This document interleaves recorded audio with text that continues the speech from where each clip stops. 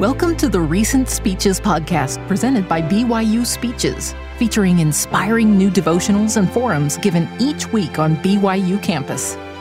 Be sure to check out our other podcasts by searching BYU Speeches wherever you get your podcasts, or by visiting speeches.byu.edu/podcasts.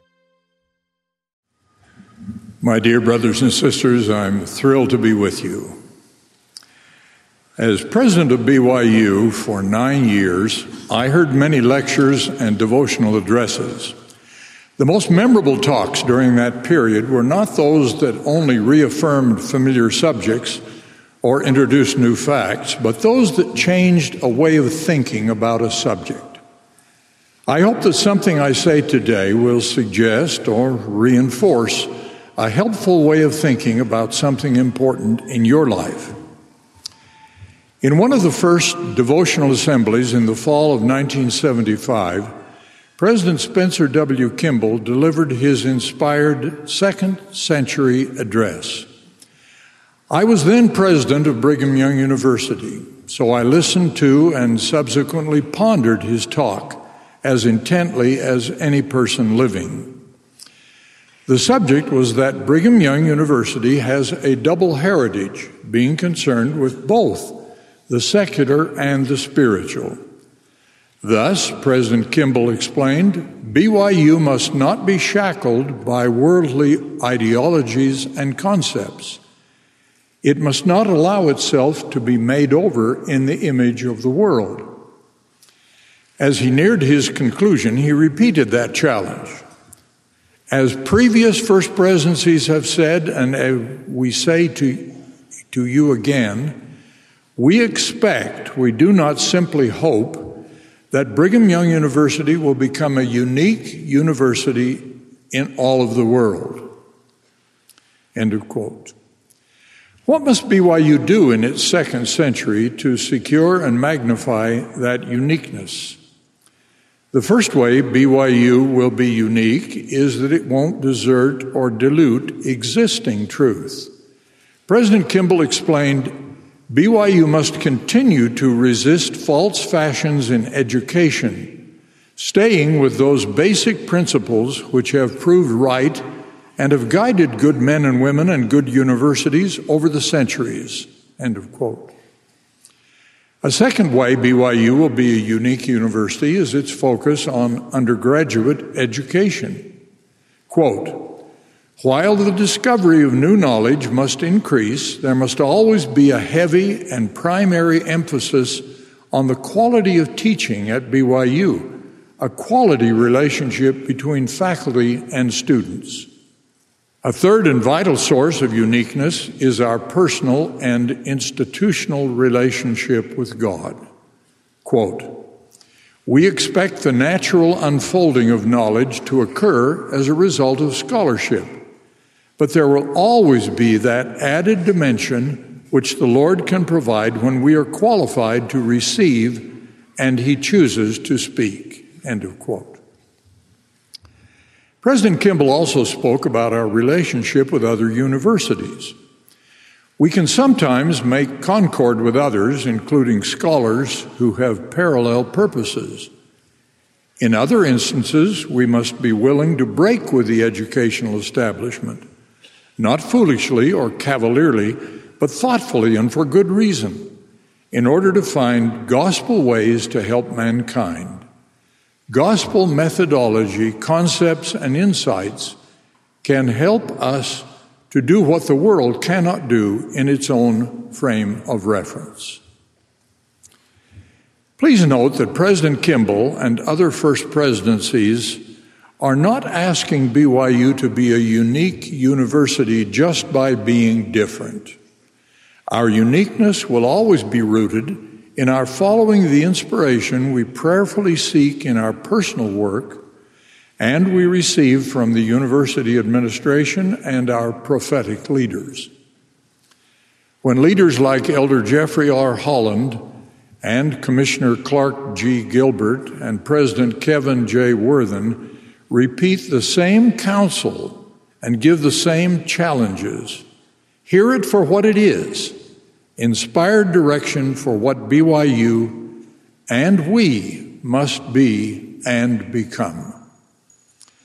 Speaking particularly to the faculty and leadership of this University of the Church of Jesus Christ of Latter-day Saints, I ask, how are we measuring up after almost a half century since a prophet spoke these fundamental challenges?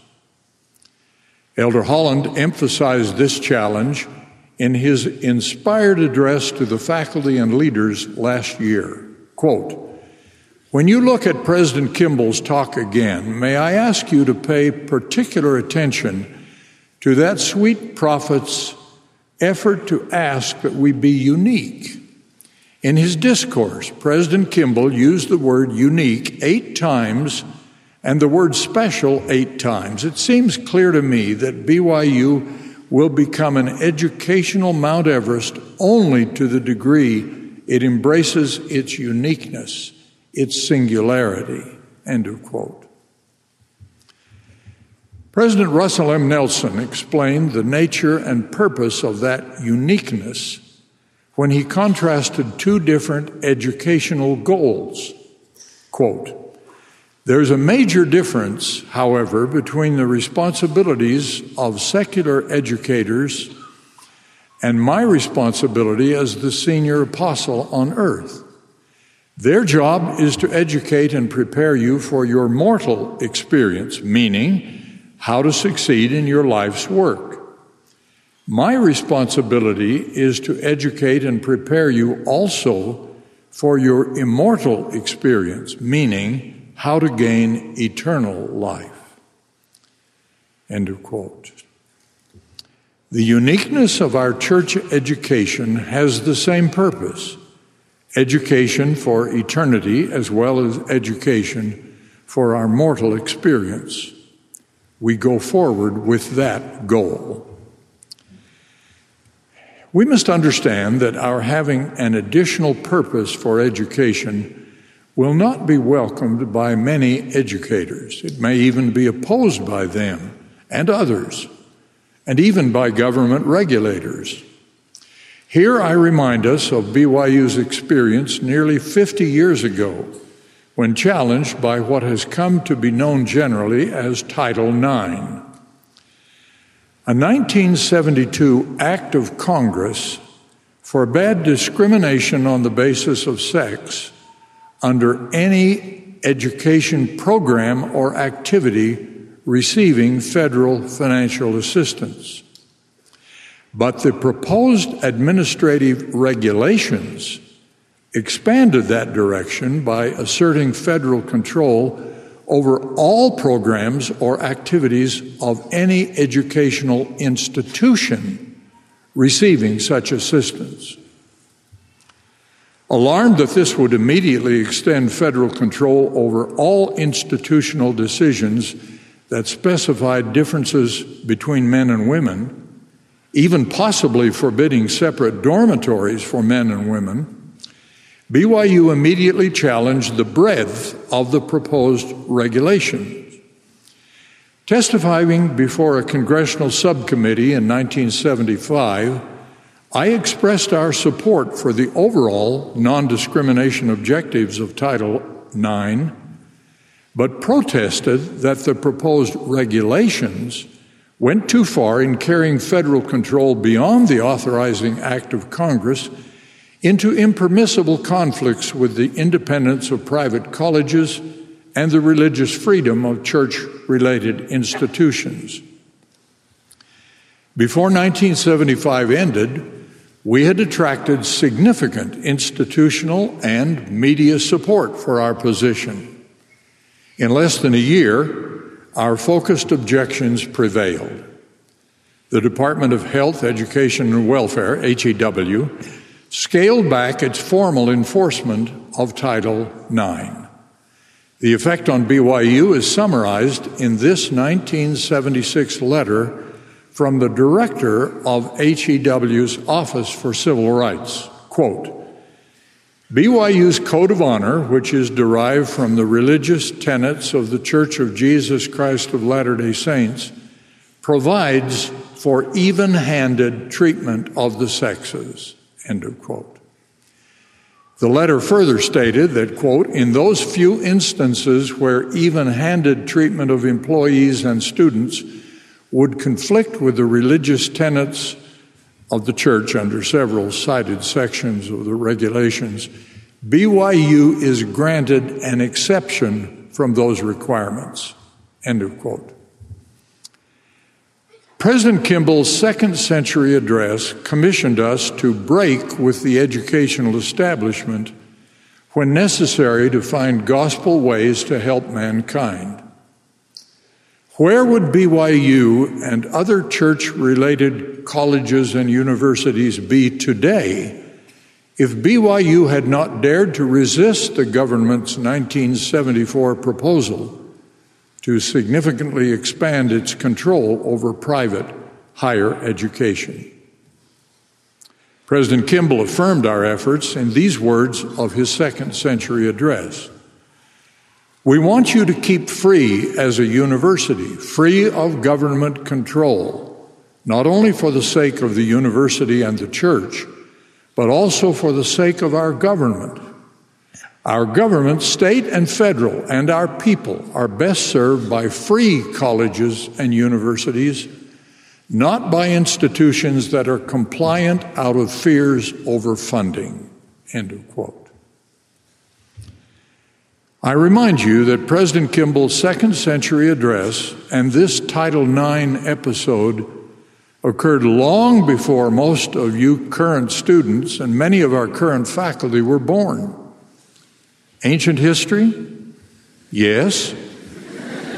But important history to remember when current worldly pressures are focused on our differences. Those who deviate from a majority are often made to feel like ignorant handouts on subjects where everyone else is more enlightened. When higher education or the world in general call upon faculty to vary from gospel standards, do we dare to be different? I borrow that phrase from Commissioner Gilbert in his recent essay in Deseret magazine on preserving religious identity in higher education. I will return to dare to be different as I discuss other challenges. I now speak to you as students in the second century of this university. Where are you in the differences that make us unique? More important than what you do as a student are the choices you're making in your personal life, the priorities you are adopting consciously or subconsciously. Are you going forward against the world's opposition? A fundamental fact of mortal life is that there must be opposition in all things. The scriptures illustrate that contrast in many ways. For example, the Savior taught his followers to forsake the world and save your souls. He described his disciples as the salt or savor of the earth who would leaven the rest of the mass and be an influence that would give light to all. He told his followers, "Go ye into the world and care not for the world. For all these things do the nations of the world seek after," he explained. "But rather seek ye the kingdom of God, and all these things shall be added unto you." In contrast, he taught about the other extreme. "For what shall it profit a man if he shall gain the whole world and lose his own soul?" Our personal choices between the extremes of the Lord's way and the world's way are made in the context of love. I'm sure that President Spencer W. Kimball's second century address, with which I began, was motivated by love. Love of God, whom he served as a prophet. Love of the children of God, whom he taught. And love of this university that served them. I feel that same love as I try to elevate your personal choices. I love God, and I also love this university, which has been so important in my life for more than 70 years. Everything I'm trying to say to you now is also motivated by love, especially my love for you, my brothers and sisters. Here's some counsel you should consider as you make your choices. Last year, I spoke in General Conference on the need for a church. When we dare to be different, we choose to engage fully in the restored church. We keep our covenants. We have the courage to follow all the teachings of the Lord Jesus Christ. We stand up personally for those who are marginalized. I will speak further of each of those ideas in my following discussion. Sometimes we hear of Latter-day Saints who have honorably concluded an arduous church calling, like a full-time mission or a heavy leadership commitment, and are now taking what they call a vacation from church service. If tempted to take such a vacation, you should remember that this soon leads to forgetting gospel truths like the first commandment to love God. And it also leads to forgetting gospel covenants. Do not risk that. When we persist in church activity and service, we increase our influence for good with family and associates. Our light shines to influence those who see our good works. Our example will be powerful. That is illustrated by this experience of my wife Kristen's brother-in-law when he was in junior high school here in Utah about 50 years ago. In his class, there was a boy who was very different in dress and demeanor, and sometimes in words and actions. He was easy to ridicule. Junior high school was difficult for him because trouble from a large bully made his life miserable. The bully and his group would taunt him and verbally tease him and regularly beat him up against his locker. On the last day of school, everyone was in the gym playing games and talking. This boy was playing a game of chess by himself. He had a board and chess pieces, and he would move from one side of the board to another and was happily playing alone. When the bully saw this, he went over and hit the chessboard, scattering the pieces all over the gym. Suddenly, the gym went totally silent. Everyone had their eyes fixed on the bully, the victim, and the scattered chess pieces. Kristen's brother-in-law could not stand it. He said he didn't care if the bully punched him out. He stood up and walked over and began picking up chess pieces off the floor. And here's what makes this example great. Immediately, many in the crowd did the same, uniting to protect the victim. 30 years later, a well-dressed executive boarding an airplane approached my brother-in-law, who recognized him as the boy who had been taunted in the gym so long ago. "Thanks, Holbrook," he said. "Thanks for being a friend." When Kristen shared that experience in a recent talk, she added, quote, "We have among us some who are hurting. We may not be aware of their struggles, but we can make up all the difference by our attention, by standing up and bearing testimony, and by listening to the promptings to make a visit or a phone call, or get out of bed when we don't feel like it. I promise if you stand up and serve, it will touch lives in an eternal way that you can only begin to comprehend now." End of quote. In that way, by following the loving ministering to the afflicted that was taught by Jesus Christ, we can proceed toward what President Nelson described as the unrivaled difference that belief in God and His Son Jesus Christ has in a person's life. There's simply nothing to compare with the refining, ennobling, strengthening, and meaning that come into the life of a devoted believer and servant. On that subject, I love President Nelson's plea to the sisters. Quote, 36 years ago, in 1979, President Spencer W. Kimball made a profound prophecy about the impact that covenant-keeping women would have on the future of the Lord's church. President Nelson then quoted this prophecy by President Kimball. Much of the major growth that is coming to the church in the last days will come because many of the good women of the world will be drawn to the church in large numbers. This will happen to the degree that the women of the church reflect righteousness and articulateness in happy ways from the women of the world. President Nelson continued, quote, "We, your brethren, need your strength, your conversion, your conviction, your ability to lead, your wisdom, and your voices. The kingdom of God is not and cannot be complete without women who make sacred covenants and then keep them, women who can speak with the power and authority of God." End of quote. In the first year of his presidency, President Nelson challenged us to stand out, be different from the world. He continued, "You and I know that you are to be a light to the world. Therefore, the Lord needs you to look like, sound like, and act like and dress like a true disciple of Jesus Christ. Yes, you are living in the world, but you have very different standards from the world to help you avoid the stain of the world. And if you are sometimes called weird," he continued, "wear that distinction as a badge of honor and be happy that your light is shining brightly in this ever-darkening world. Set a standard for the rest of the world.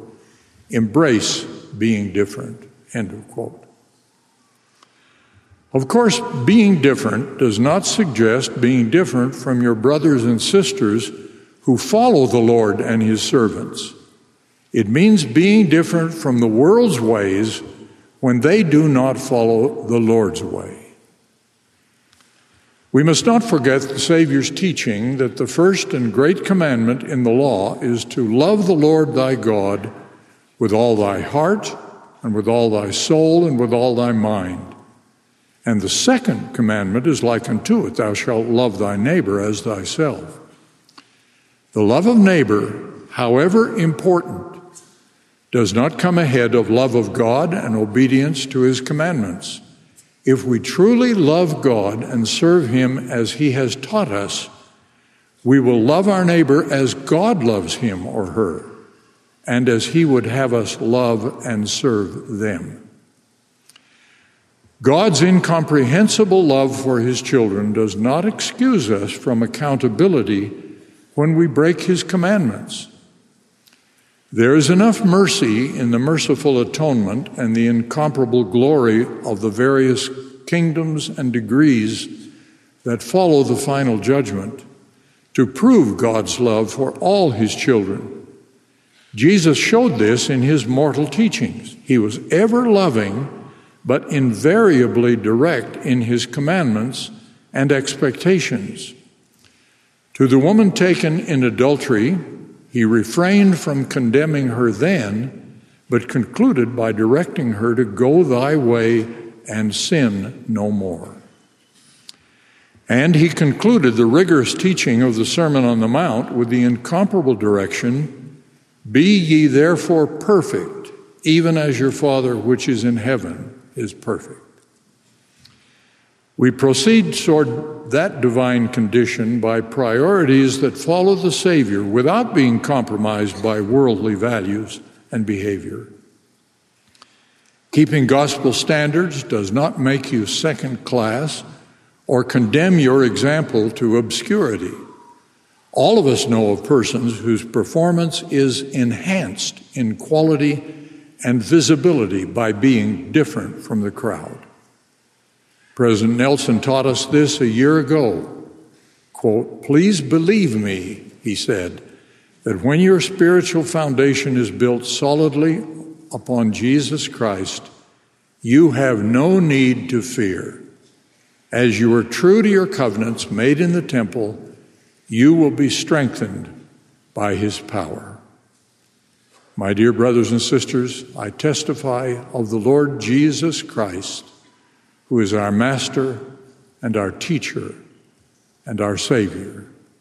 I testify that we are led by a prophet, and I invoke the blessings of the Lord upon you as you seek to serve our Savior through the teachings of his prophetic leaders. In the name of Jesus Christ, amen. You've been listening to the Recent Speeches podcast presented by BYU Speeches. Please check out our other podcasts, including classic speeches taken from our vast audio library, as well as other BYU Speeches compilations on love and marriage, overcoming adversity, by study and by faith. Come follow me, the prophet Joseph Smith, and Jesus Christ, our Savior and Redeemer. Go to speeches.byu.edu and click on podcasts for more information. You can also find all BYU Speeches podcasts at your preferred podcast provider.